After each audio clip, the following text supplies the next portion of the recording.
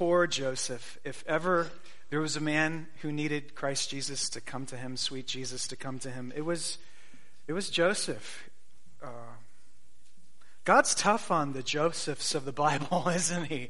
That's one of the names that you don't want to be caught with. You think about the Joseph, the husband of Mary, and the difficult news that your wife is pregnant, or your betrothed, she's pregnant, and then the challenge of parenting the Son of God. That's not an easy one, is it? And then we get this poor Joseph, a prisoner for a crime he hadn't committed.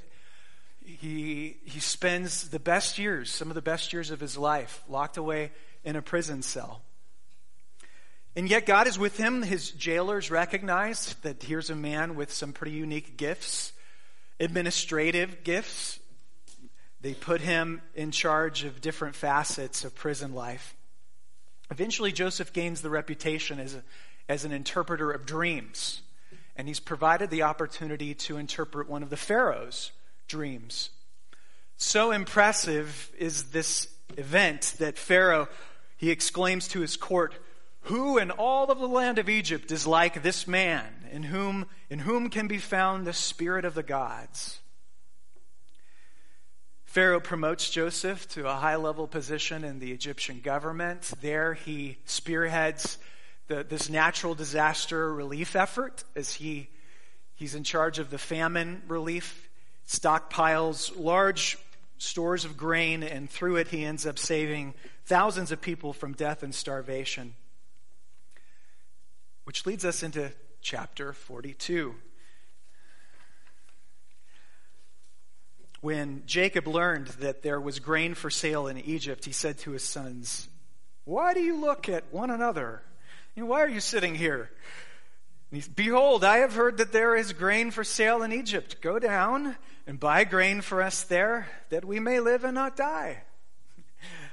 So 10 of Joseph's brothers went down to buy grain in Egypt. But Jacob did not send Benjamin, Joseph's brother, because with his brothers, for he feared that harm might happen to him.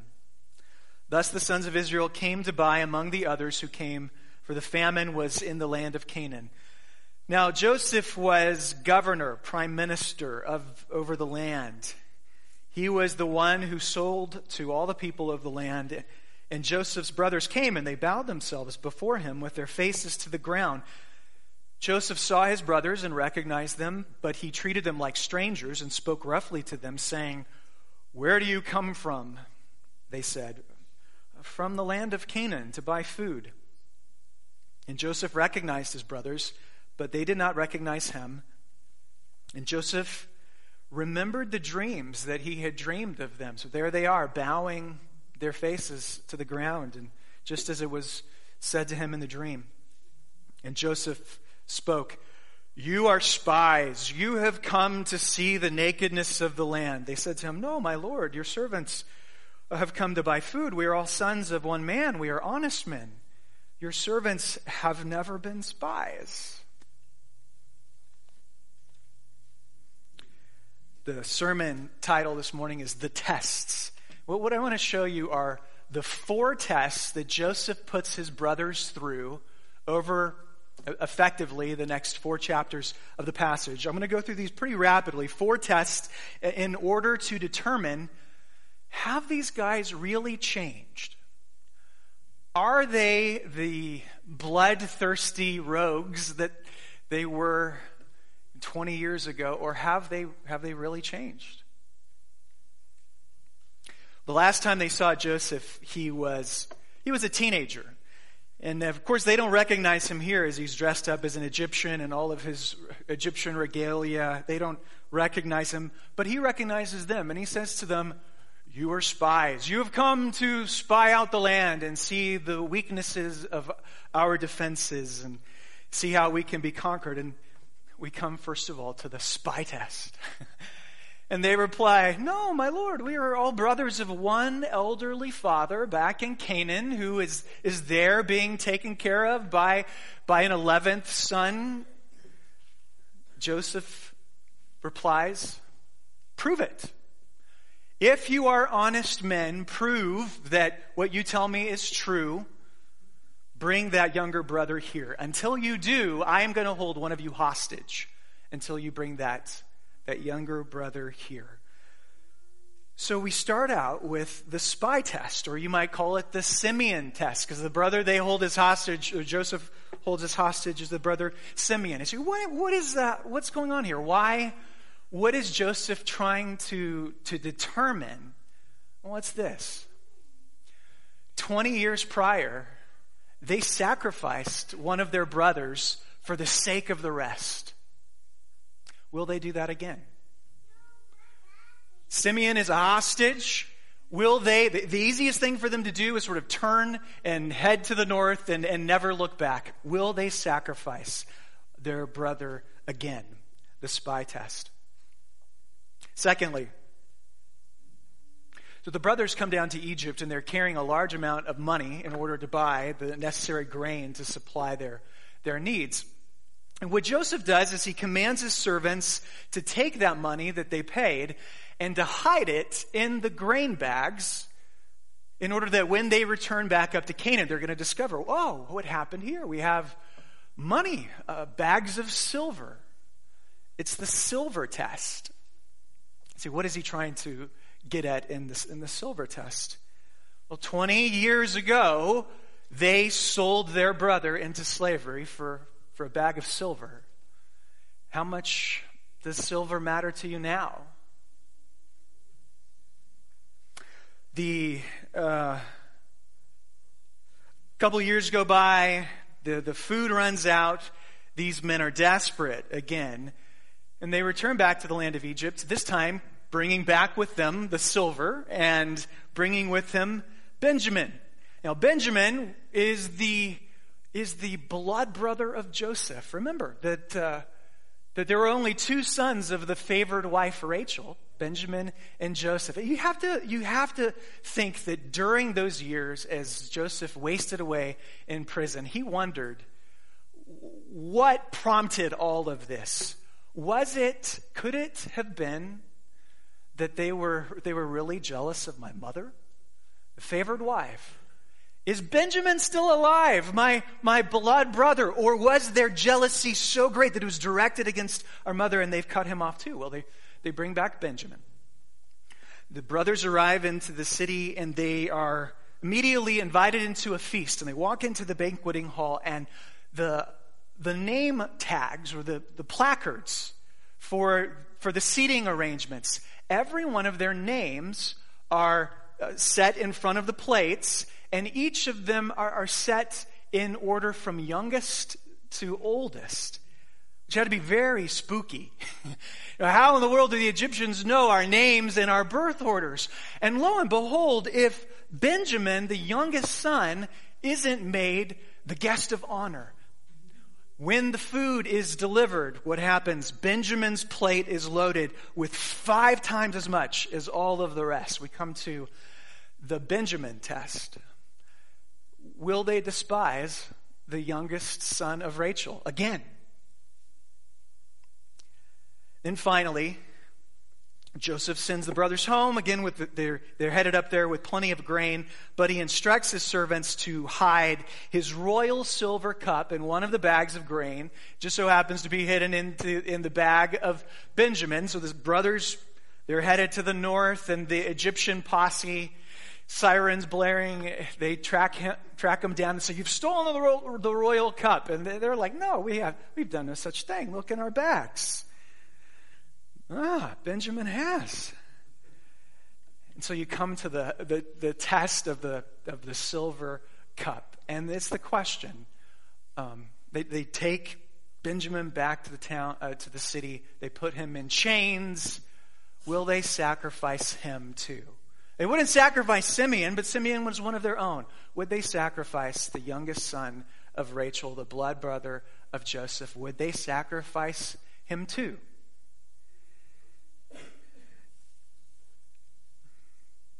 So what is the point of these 4 tests? I mean, I purposely broke it up in this way to try and condense 4 chapters of Bible into 4 easily memorable things. What is the purpose of the 4 tests? Maybe you've heard this expression used before. change hasn't taken place until change has taken place. That's sort of right out of the Yogi Berra School of Wisdom. Change hasn't, I have come across this many times in the counseling room. You're having a session with somebody and they say, I am a new person. I've changed. I'm totally different. Hey, look, friend, talk is cheap. Change, when you're talking about changing from deeply ingrained habitual sins, change has to be proven, has to be demonstrated, has to be tested. You can say that you're a different person, but we're not going to take your word for it. It has to be proven. It takes 20 years for the change to finally take place in these guys' lives. You say 20 times 365. That is 7,300 days for finally the transformation of their hearts to finally have taken place. And I guess the miracle of the story is it does. As some of the worst characters in all of the Bible find that their hearts can be softened and made new again.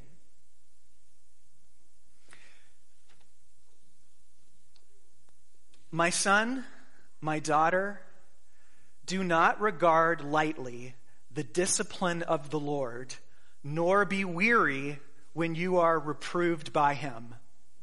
For the Lord disciplines the one he loves, and he chastises every son whom he receives. Where does that come from in the Bible? Is that the book of Genesis? No, that's the book of Hebrews, chapter 12. In this story, it never tells us explicitly what changes their hearts. What was it that God was doing in their lives in order to bring about such a massive transformation in their hearts? Was it the daily agony of watching the sorrow and grief of their father Jacob as he lamented the death of his son? Was it the pangs of conscience that were constantly stabbing them in the heart? What was it? We don't know, other than to say that God's hand was heavy on them. He was pressing them. He was disciplining them. And that's how he deals with people that he loves. The author of Hebrews goes on. It is for discipline that you have to endure. For God is treating you as sons and daughters. What son is there whom his father does not discipline? If you are without discipline, then you are nothing more than an illegitimate child, not sons, not daughters. No. We have had earthly fathers who disciplined us, and we respected them for that. Shall we not much more be subject to our spiritual Father? For our earthly fathers disciplined us for a short time as it seemed best to them. But our Heavenly Father disciplines us for our good, that we might share in his holiness. Yes, at the moment, all discipline seems painful rather than pleasant, but later on, it yields the peaceful fruit of righteousness to those who have been trained by it. And then Revelation chapter 3, verse 19, those whom I love, says the Lord, I reprove and discipline, so be zealous and repent. It's very interesting because you go read through Hebrews, and the author never tells us exactly what God was doing in the lives of those Christians to discipline them. Only the fact that he was. And it begs the question for us, Lord, are you doing that in my life? How do you know if the heaviness of your life is actually the discipline of the Lord? I mean, it's not like you have God standing there beside you, paddle in hand. He's explaining to you why it is that you're experiencing this.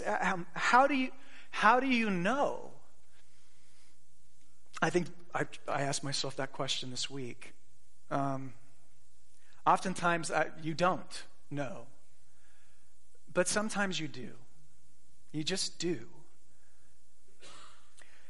Here's an anecdote from a pastor I respect. He writes, I had a friend once who had firmly and finally decided not to become a minister, even though he sensed that he ought to, but instead to become an accountant. And then almost at once, he was struck down by a strange ailment that forced him to stay in bed for a week, by the end of which not only his mind, but his heart and the direction of his life had been changed. Now, was that God's discipline? I know another friend who, after doing something entirely stupid, something he knew to be entirely wrong, immediately afterward, he was faced the next day with a short-term disaster, which so exactly mirrored what he had just done that he felt like it was undeniable that this was the chastening of God. Sometimes you don't know, and sometimes you do.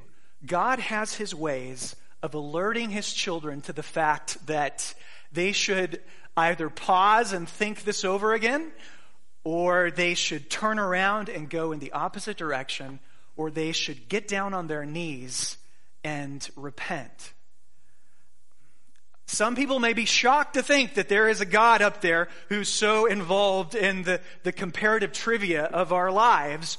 All I can say is that I'd rather be in the hands of a loving but disciplining father than I would be in the hands of a distant and faceless bureaucrat.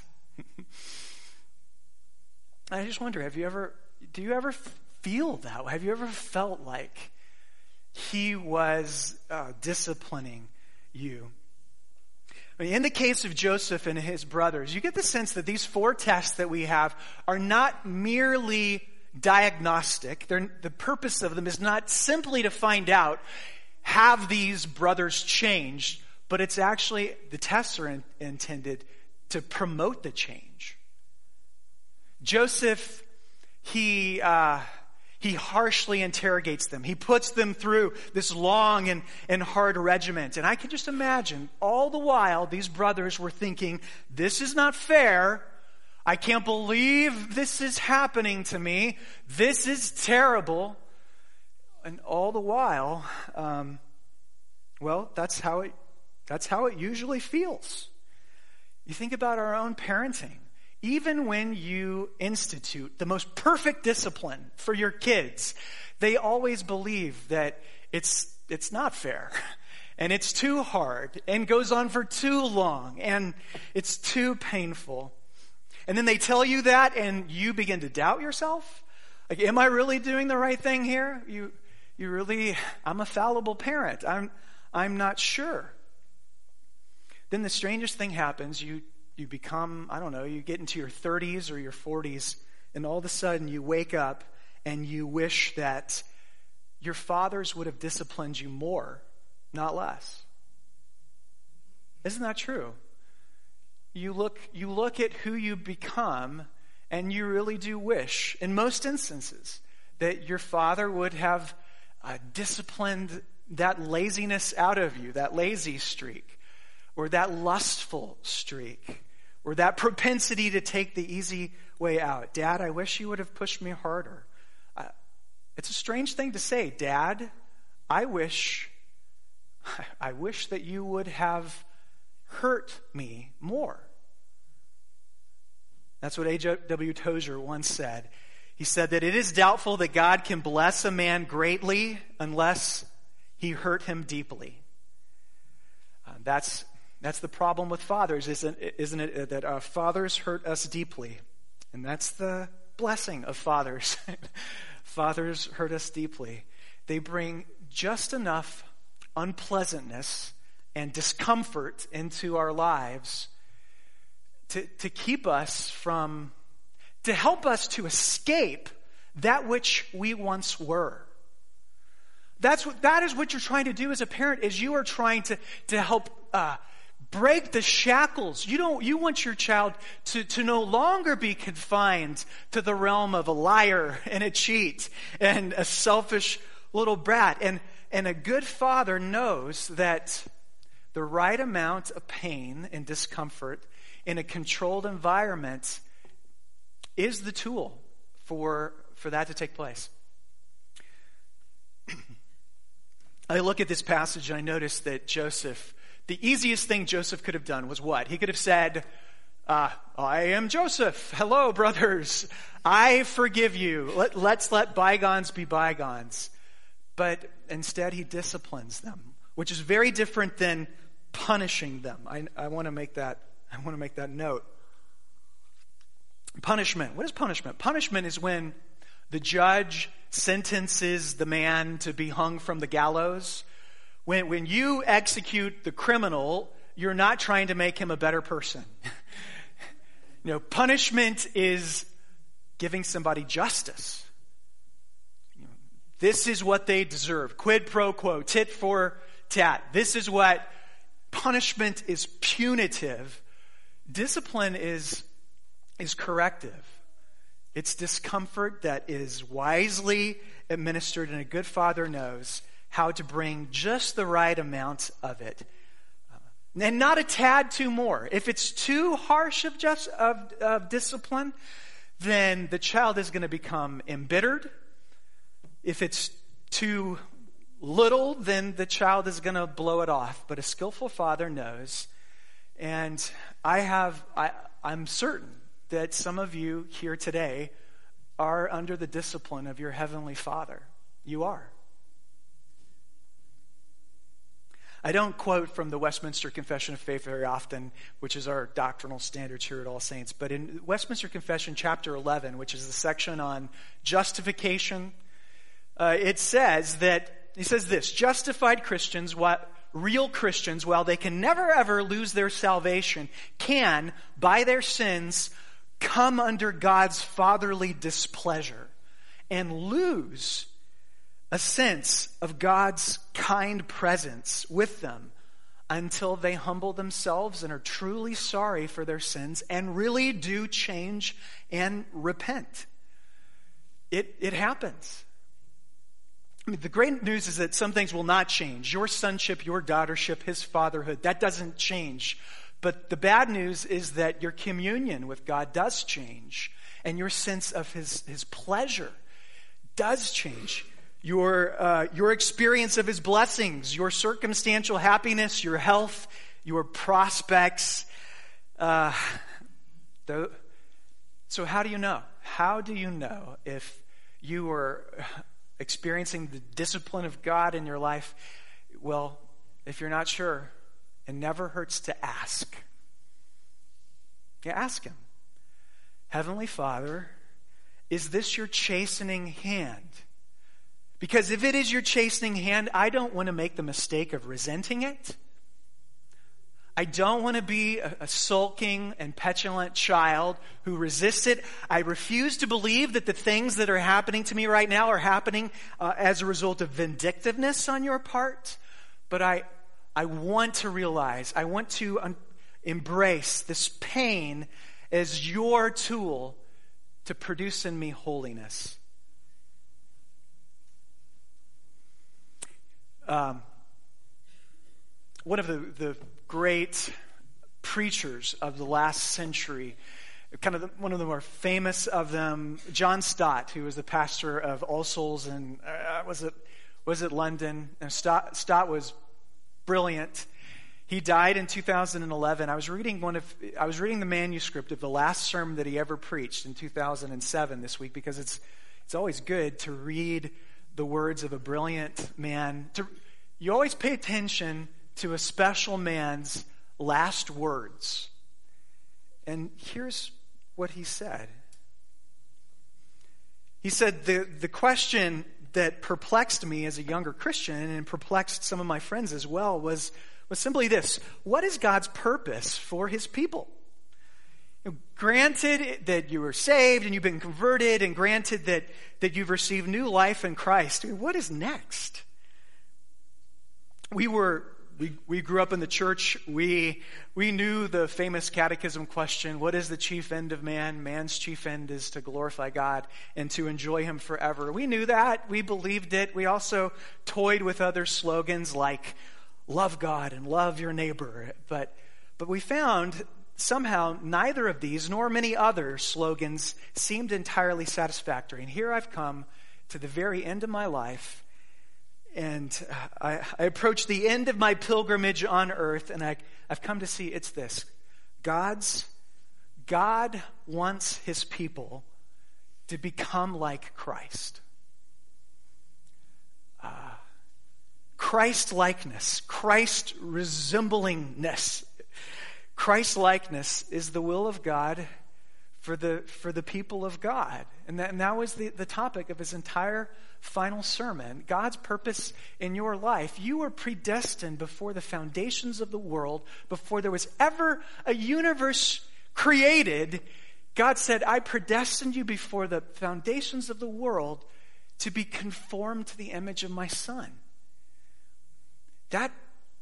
That's what he wants. And so, if that's the case, when you're reading through the New Testament and you come to Paul's letters, you know how in Paul's letters he will have interspersed throughout his so-called sin list, where he says this is wrong, and this is wrong. Well, here's one of his sin lists. He says, put to death whatever belongs to your earthly nature, sexual immorality, impurity, lust, evil desires, and greed, idolatry. Rid yourselves of anger, rage, malice, slander, filthy language from your lips. If that is still in you, then that's what he wants to purge. Because he wants to make you look like Jesus Christ. And so what I would say to you this morning, I'd say, if God's hand is heavy on you, then don't refuse it. Don't resist it. Don't resent it. Don't minimize it. Don't despair underneath it. But embrace it. The way that the old writers talked about it is to kiss the rod and to bless the hand that wields it. Because the most amazing thing in all of the universe is that those who embrace it, you discover it actually works. It works. The last point. The most poignant speech in the entire section of Genesis right here. Judah, who is the most wicked of all the brothers. Judah, who it was originally his idea to sell Joseph into slavery. Judah was the one who was out looking for the prostitute, who ended up committing incest with Tamar. Judah, the worst of the whole bunch, at the end of the Benjamin test, walks up to Joseph and takes a deep breath and says, make me your slave. I can't imagine going home to my father without the boy with me. My life for his life. Make me your slave. Judah, of all people, becomes the perfect emblem of Christ. It's Christ-likeness.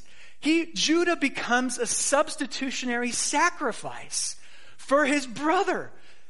This is the same man who sacrificed his brother 20 years later. And Judah, of all people, has been disciplined by God and becomes like Christ. I know it wasn't fun for him. I know the road had to have been immensely, immensely painful. Discipline never seems pleasant at the time, says the author of Hebrews.